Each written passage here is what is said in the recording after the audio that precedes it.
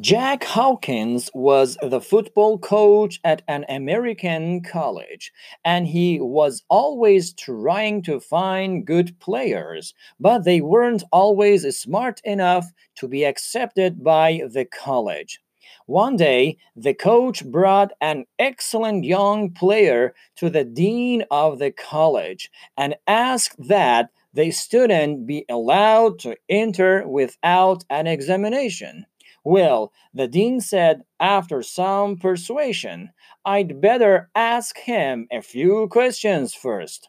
Then he turned to the student and asked him some very easy questions, but the student didn't know any of the answers.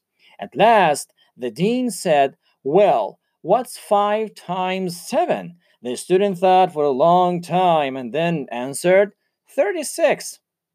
The dean threw up his hands and looked at the coach in despair, but the coach said earnestly, oh, please let him in, sir. He was only wrong by 2.